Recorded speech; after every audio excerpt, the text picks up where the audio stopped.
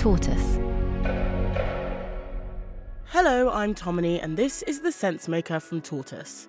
One story every day to make sense of the world. Today, Napoleon may have made himself Emperor of France at 35, but the crown for the nation's youngest leader has just passed to President Emmanuel Macron's protégé. What does the appointment of Gabriel Attal as Prime Minister tell us about France today? That's after a short break.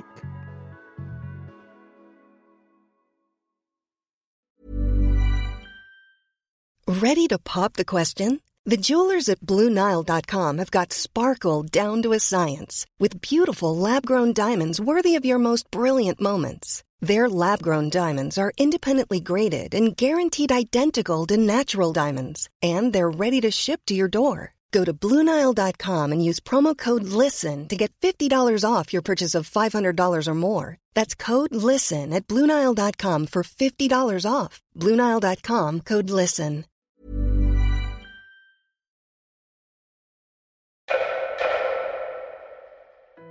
He's young, he's dynamic, he's only 34 years old. Gabriel Attal is a striking choice. He's part Tunisian Jewish, French, and Greek Russian. Not only is he the youngest, but also the country's first openly gay head of government. In his first speech as Prime Minister last week, he promised to unleash France's potential. Avec le président de la République, j'aurai donc Gabriel Attal is about as elite as they come. He was educated at the private École Alsacienne in Paris. About 10 years ago, he was on a work experience placement in the health ministry. The health minister at the time was the mother of one of his classmates, which could explain the placement. But the young Gabriel Attal was still so low in the pecking order that most junior officials wouldn't even bat an eyelid at him. But over the last decade, he shot up the ranks of Emmanuel Macron's party to the second highest office in the land. So, how did he do it? Emmanuel Macron, who surged to power in 2017 as a young, charismatic and energetic alternative to the tired old centre-right and left parties, surrounded himself early on with highly educated young men.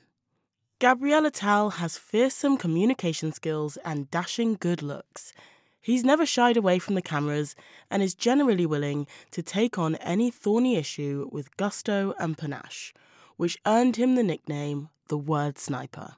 In Parliament, where he was a newly elected MP, he was one of the hussars, they call them, the soldiers who were out there defending Macron in his first term and in his second term with great panache. You know, even his enemies admit he's rather brilliant. By the age of just 29, he was named Secretary of State at the Education Ministry, later becoming the spokesperson for the government during the pandemic. But why has he been made Prime Minister? How does it serve Macron's interest now? Gabriel Attal helps Macron on several fronts. His spectacular rise is partly thanks to Macron's own ambitions for his legacy. The president, who is limited to 2 terms in office, probably sees him as a standard-bearer for his brand of disruptive centrist politics. A young man to carry on his mantle, sweeping away the inefficiencies of the creaking French state. Macron's hoping to give new momentum to the last 3 years of his presidency that have been rocked by a series of controversial moves over pensions and immigration. Emmanuel Macron is also trying to wrestle votes from Marine Le Pen's far-right anti-immigration party, Rassemblement National. Macron's Renaissance Party is currently trailing it by about 10 points in the polls, and the EU elections in June are fast approaching. We'll have more after the break.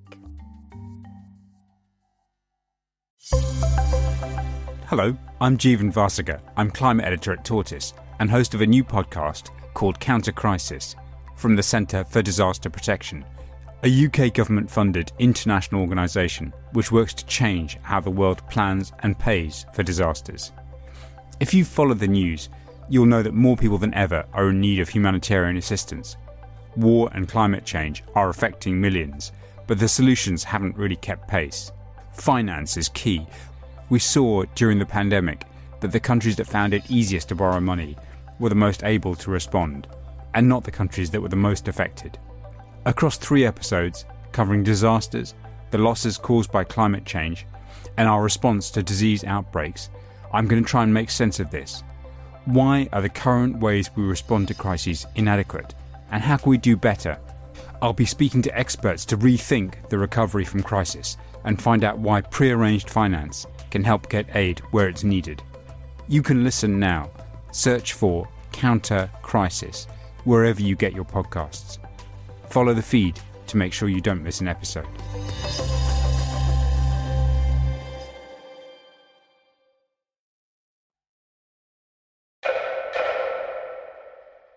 Gabriel Attal is seen as a good bet for winning back some voters from the Rassemblement National, because over the years his politics has shifted more towards the centre-right.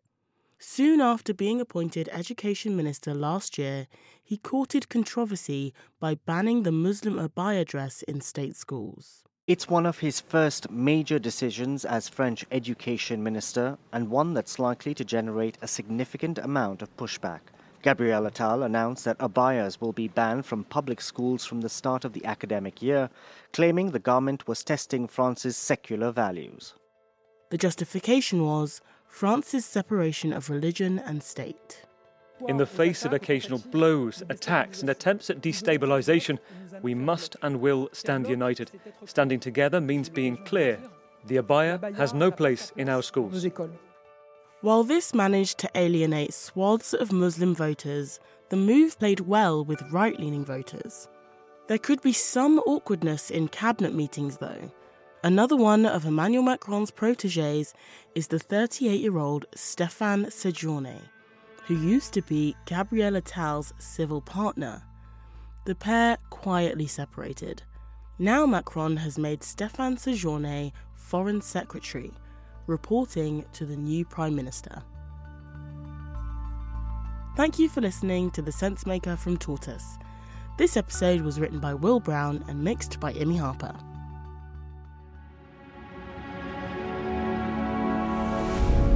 Tortoise.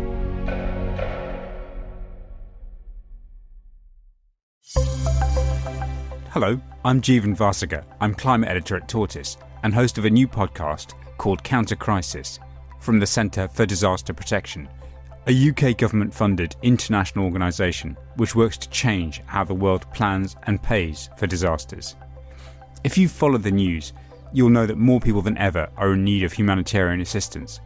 War and climate change are affecting millions, but the solutions haven't really kept pace. Finance is key. We saw during the pandemic that the countries that found it easiest to borrow money were the most able to respond, and not the countries that were the most affected.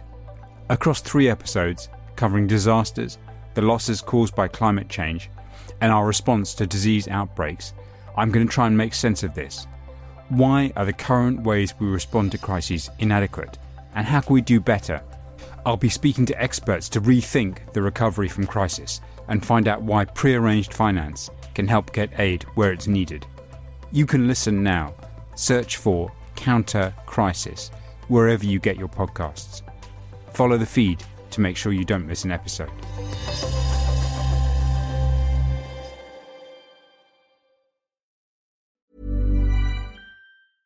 A lot can happen in the next 3 years. Like a chatbot may be your new best friend. But what won't change? Needing health insurance. United Healthcare Tri-Term Medical Plans are available for these changing times. Underwritten by Golden Rule Insurance Company, they offer budget-friendly, flexible coverage for people who are in between jobs or missed open enrollment. The plans last nearly 3 years in some states, with access to a nationwide network of doctors and hospitals. So for whatever tomorrow brings, United Healthcare Tri-Term Medical Plans may be for you. Learn more at uh1.com.